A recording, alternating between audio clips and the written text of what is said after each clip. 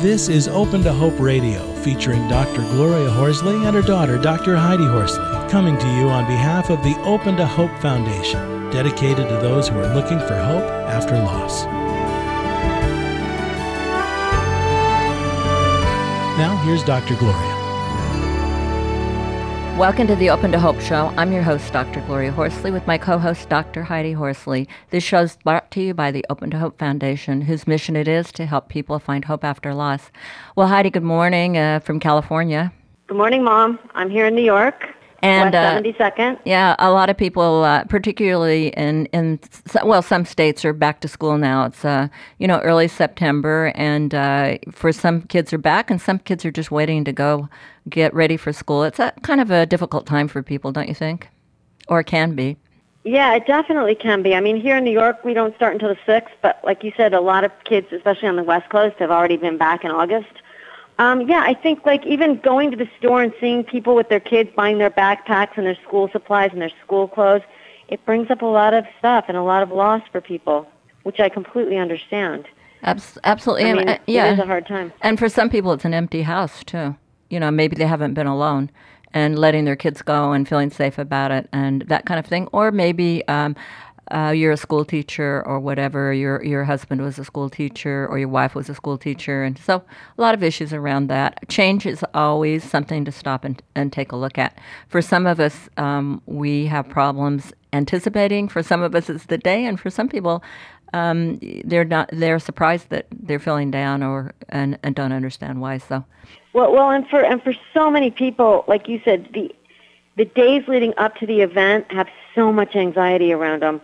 And most of the time, the event itself, even though it might be anxiety-provoking, is not as bad as the days leading up to it. Because your mind takes off about how bad it's going to be, and you get really stressed out about how you're going to get through it and if you're going to be able to cope.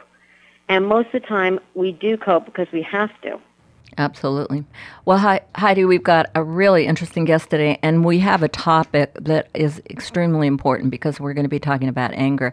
We have a lot of people approach us on this topic and, about forgiveness or not to forgive. And, and sometimes people say, feel that other people who are talking about it don't understand how it is when you've really had trauma.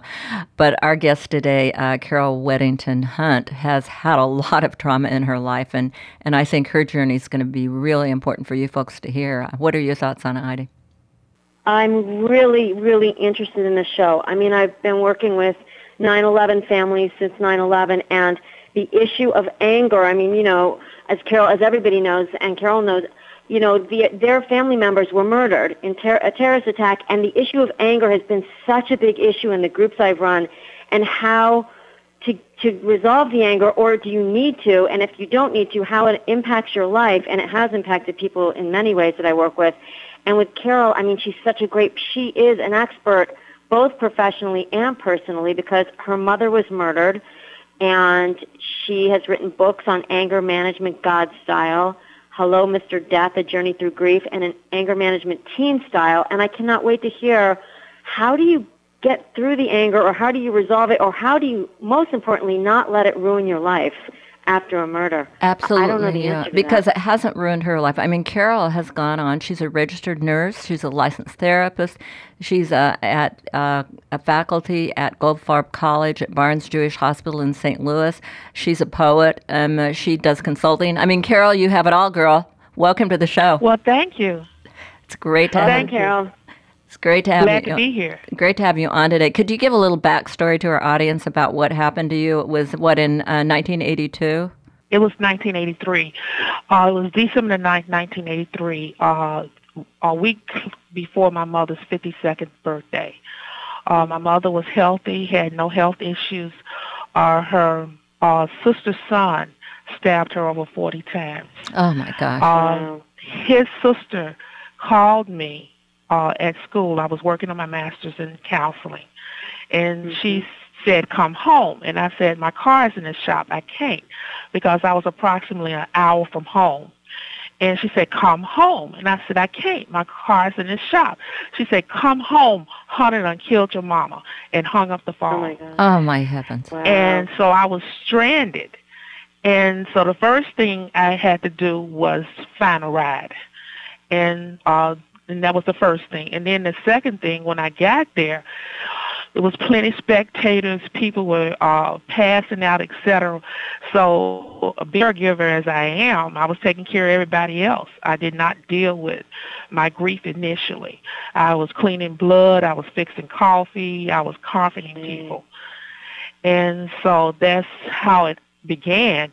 And that night, we were sitting in the living room talking, and I said something because my mama had a great sense of humor. So I was telling one of her jokes or whatever, and we were laughing because, like I said, I was trying to alleviate some of the anxiety. And my brother said, "Stop laughing in my GD house." And my father said, "This is not your house, this is my house." And he said, "Until my mom is buried, but after she's buried, it's going to be my house." And I said, "Over my dead body." And at that moment in time, he began choking me, and I was in the position where my mother was on the living room floor when she was murdered. Oh, my goodness. And he, it took 2 people to get him off of me.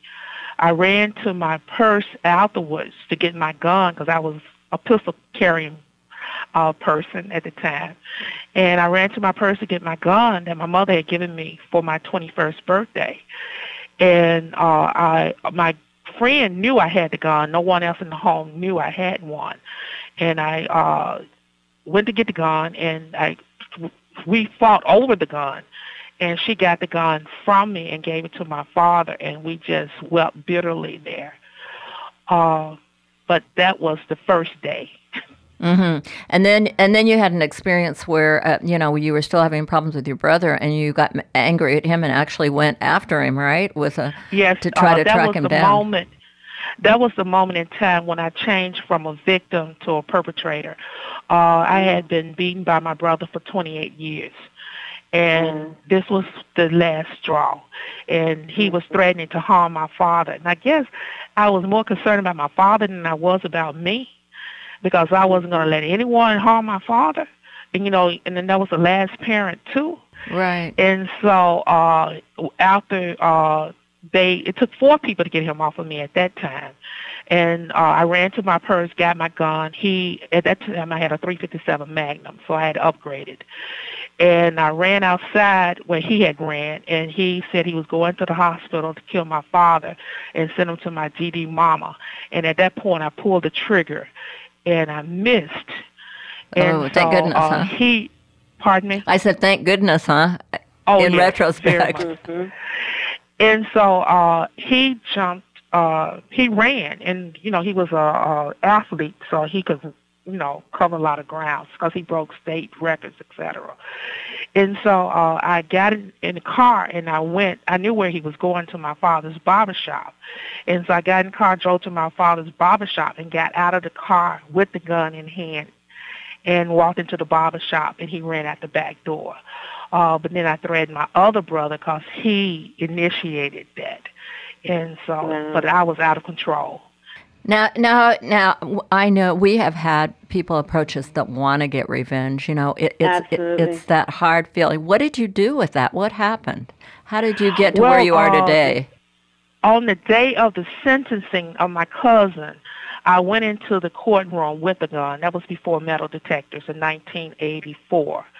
And I went into the courtroom with the gun. When they were getting ready to do the sentencing, I put my hand on the trigger, and I had my hand in my purse, because if they had said not guilty by reason of insanity, I was going to shoot him on the spot. But he was guilty, and so I released the gun and closed my purse and exited the courtroom.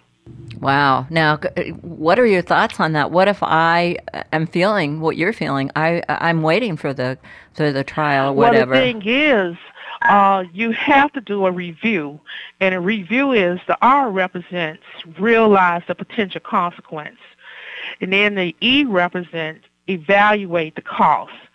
The V represents value your freedom and peace of mind, and E represents engage in some physical activity, and W represent wait until tomorrow. It could make a difference, a big difference.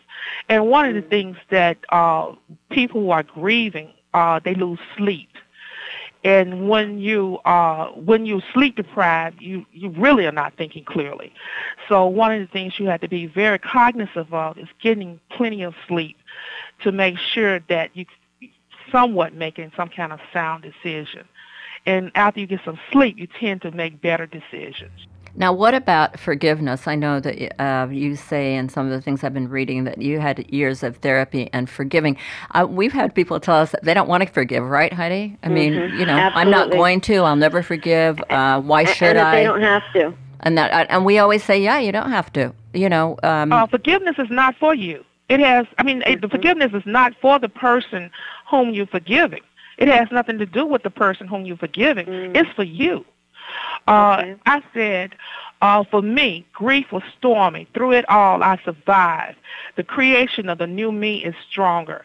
Accepting the loss is not the same as liking it.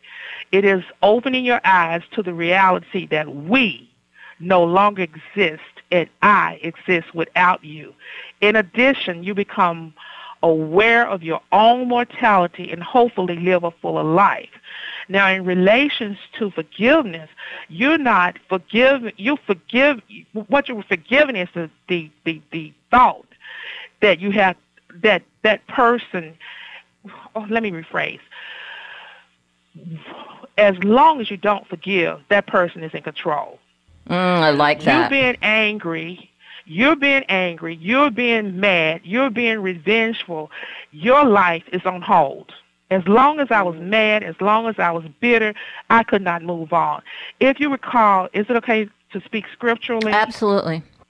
Okay, if you recall, when Peter had heard the third rooster crow, the third crow from the rooster, he wept bitterly. He could not have become the apostle that he became unless he had forgiven himself, unless he had gone through a process of forgiving. What you're forgiving is that cognition, that thought, that belief, that person, so you're not forgiving, quote unquote, the person. You're forgiving that belief. You're letting go of that belief. I had to let go that because regardless of what I did, if I killed Hunter, that wouldn't have brought my mother back. Right. So what was the belief? If I killed my brother, that wouldn't have brought my mother back. Right. Nothing is going to bring my mother back, period. And that's what I had to accept. Regardless of what I do, nothing will bring her back. So what I had to learn to do was celebrate her legacy. And by celebrating her legacy, I started doing things that would bring pride to her legacy rather than would disgrace her legacy. And now what kind of things did you do? Do you remember a first thing that you did for a beginning? I mean, for some people, it's just getting out of bed again. Have you got one, early? I couldn't get out of bed. I had a brass bed, and I broke it because I used the headboard to physically pull myself out of bed. I physically broke a bed headboard to pull myself up. And that's what you have to do. You're not going to want to do anything. You're not going to feel like doing anything. For years, I wanted to kill myself. And I felt like a coward because I could never make the decision to kill myself. And so... did you really want to kill yourself, Carole, or did you just not want to live in such a painful world? I wanted to kill myself. Okay. It was truly suicidal. And how did you get over that? Yeah, how did you get through it? If I'm feeling that way, one of the things about the suicide is that I initially was thinking that I lacked courage or being a coward because I didn't kill myself. Well, what it was a cowards that do kill themselves. And so it's the thought process. And what we have to learn is we have to connect the thought with the feeling and connect the feeling with the behavior. And in order to change our feelings and behaviors, we have to change our thoughts.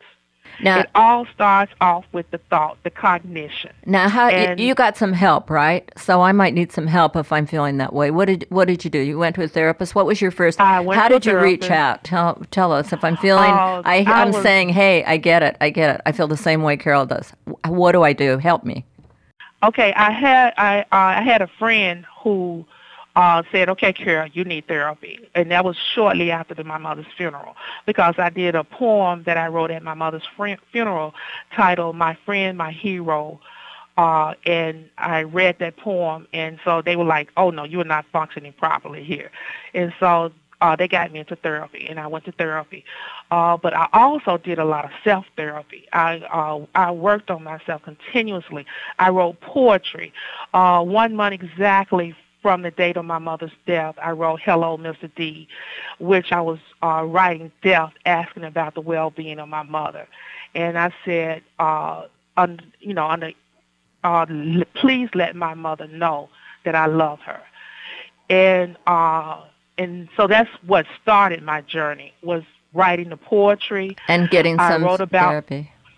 Ma'am? And getting some therapy and writing some poetry. Oh, yeah, getting therapy, journaling, like I said, doing the review. I did what I called the triple T tactic. I tracked my negative thoughts, I trapped them, and I trashed them. I like that. Heidi, I want Heidi to tune in here because I have a feeling she's got some things she wants to say. Do you have something, thoughts about this, Heidi? Wow. I have a lot of, I just think it's amazing that I completely agree with what Carole is saying, and I love the stuff about you're not having to forgive the person that did it. It's more about you being kind of trapped in your own thought process about revenge, etc. And I totally agree with what she's saying about how we need to change our thoughts to change our lives. And, the thing about anger is when you have anger, you're just destroying yourself. It's kind of like they say about revenge. Revenge is like drinking poison and waiting for your enemy to die. You're destroying yourself from the inside out, and you're pushing people away, and it's very destructive. And it's just fascinating to listen to all the ways that you moved beyond the anger and didn't let it control and take over your life permanently and destroy your life. And on that note, Carole, I wanted to, before we end the show, I wanted you to talk a little bit about your reunion that you were telling us about before the show, because that is so sweet. And what happened to your family and the reunion. I mean, I think that's a lot about this story, because not only have you gone on to do wonderful things professionally, but some wonderful personal things have happened to you also. Well, what happened was when my mother was murdered by her nephew, which is a family member, my family, who was my best friend, we were very close. And so they didn't know what to do or what to say, so they stayed away. And so here I was dealing with this awful experience with the people who I loved and cared about nowhere to be found. And so I was devastated, and as a result, I severed ties, and I had no contact with with this extended family. And so I was sent an email saying that there was going to be a family reunion in the city this weekend, and I looked at that as an inroad to try to reconnect, because I talked to my husband about these family members, and he has no idea who they are, what they were about. And so I sent this cousin an email, and I said, would you all be interested in coming over to my home, sometime during the reunion? And she said yes. And so about 18 people came to my home on Saturday, and to me, it was a homecoming. And I'm getting tearful. But it was, I felt I was at home. Carole, that is so wonderful. That I've come full circle. And so I felt like Esau and Jacob, when they joined together after 20-some years. And, Jacob came with guilt, and he said, no, I've forgiven you. It's not about that. I'm at a different level now. And that's basically what I was saying. I'm at a different level now. Let's move on. I want to end the show on that note, Carole. And I want to ask first, though, how can people get your anger management, God style? And hello, Mr. They can email me at CDW Hunt, Hunt, CDW Hunt at sbcglobal.net. All right. Well, wonderful, Carole. And thank you so much for being on the show. You're such an inspiration, and you just show that, an amazing resilience, and the resilience that people have, and it's going to give people a lot of hope. Hi, do you have a comment you want to make? I want to just second that and say to everybody out there, Carole is such an example of how it's never too late to reconnect to your family and how we can work through our anger no matter what's happened to us. Carole, you're just a shining example of that. Thank you so much. Thank you. It's been great to have you on the show, Carole. And Carole's a member of ADAC, and I'm sure we'll be seeing her at some of their conferences when they come up, right, Carole? I hope. Yes. I'll be in Miami. Oh, great. Well, I'll be in Miami good. together next year. You've been listening to the Open to Hope Show. I'm your host, Dr. Gloria Horsley, with my co-host, Dr. Heidi Horsley. Remember that to tell all your friends about our website, the Open to Hope website, and every Thursday at 9 o'clock California time, 1 o'clock Eastern Standard Time, we post a new show. So we hope you'll be listening in then. You've been listening to Open to Hope Radio, hosted by Drs. Gloria and Heidi Horsley. Like today's edition, all of our past programs are available on demand at opentohope.com, along with helpful articles, videos, resources, and links to help get you through the toughest time of your life. You can also follow us on Facebook and Twitter and sign up for our monthly newsletter. Again, that's opentohope.com. Check it out today. Then be sure to stop by next Thursday at 9 a.m. Pacific Time when we'll be posting another edition of Open to Hope Radio. Remember, others have been where you are. They made it through, and you can too, as long as you're open to hope.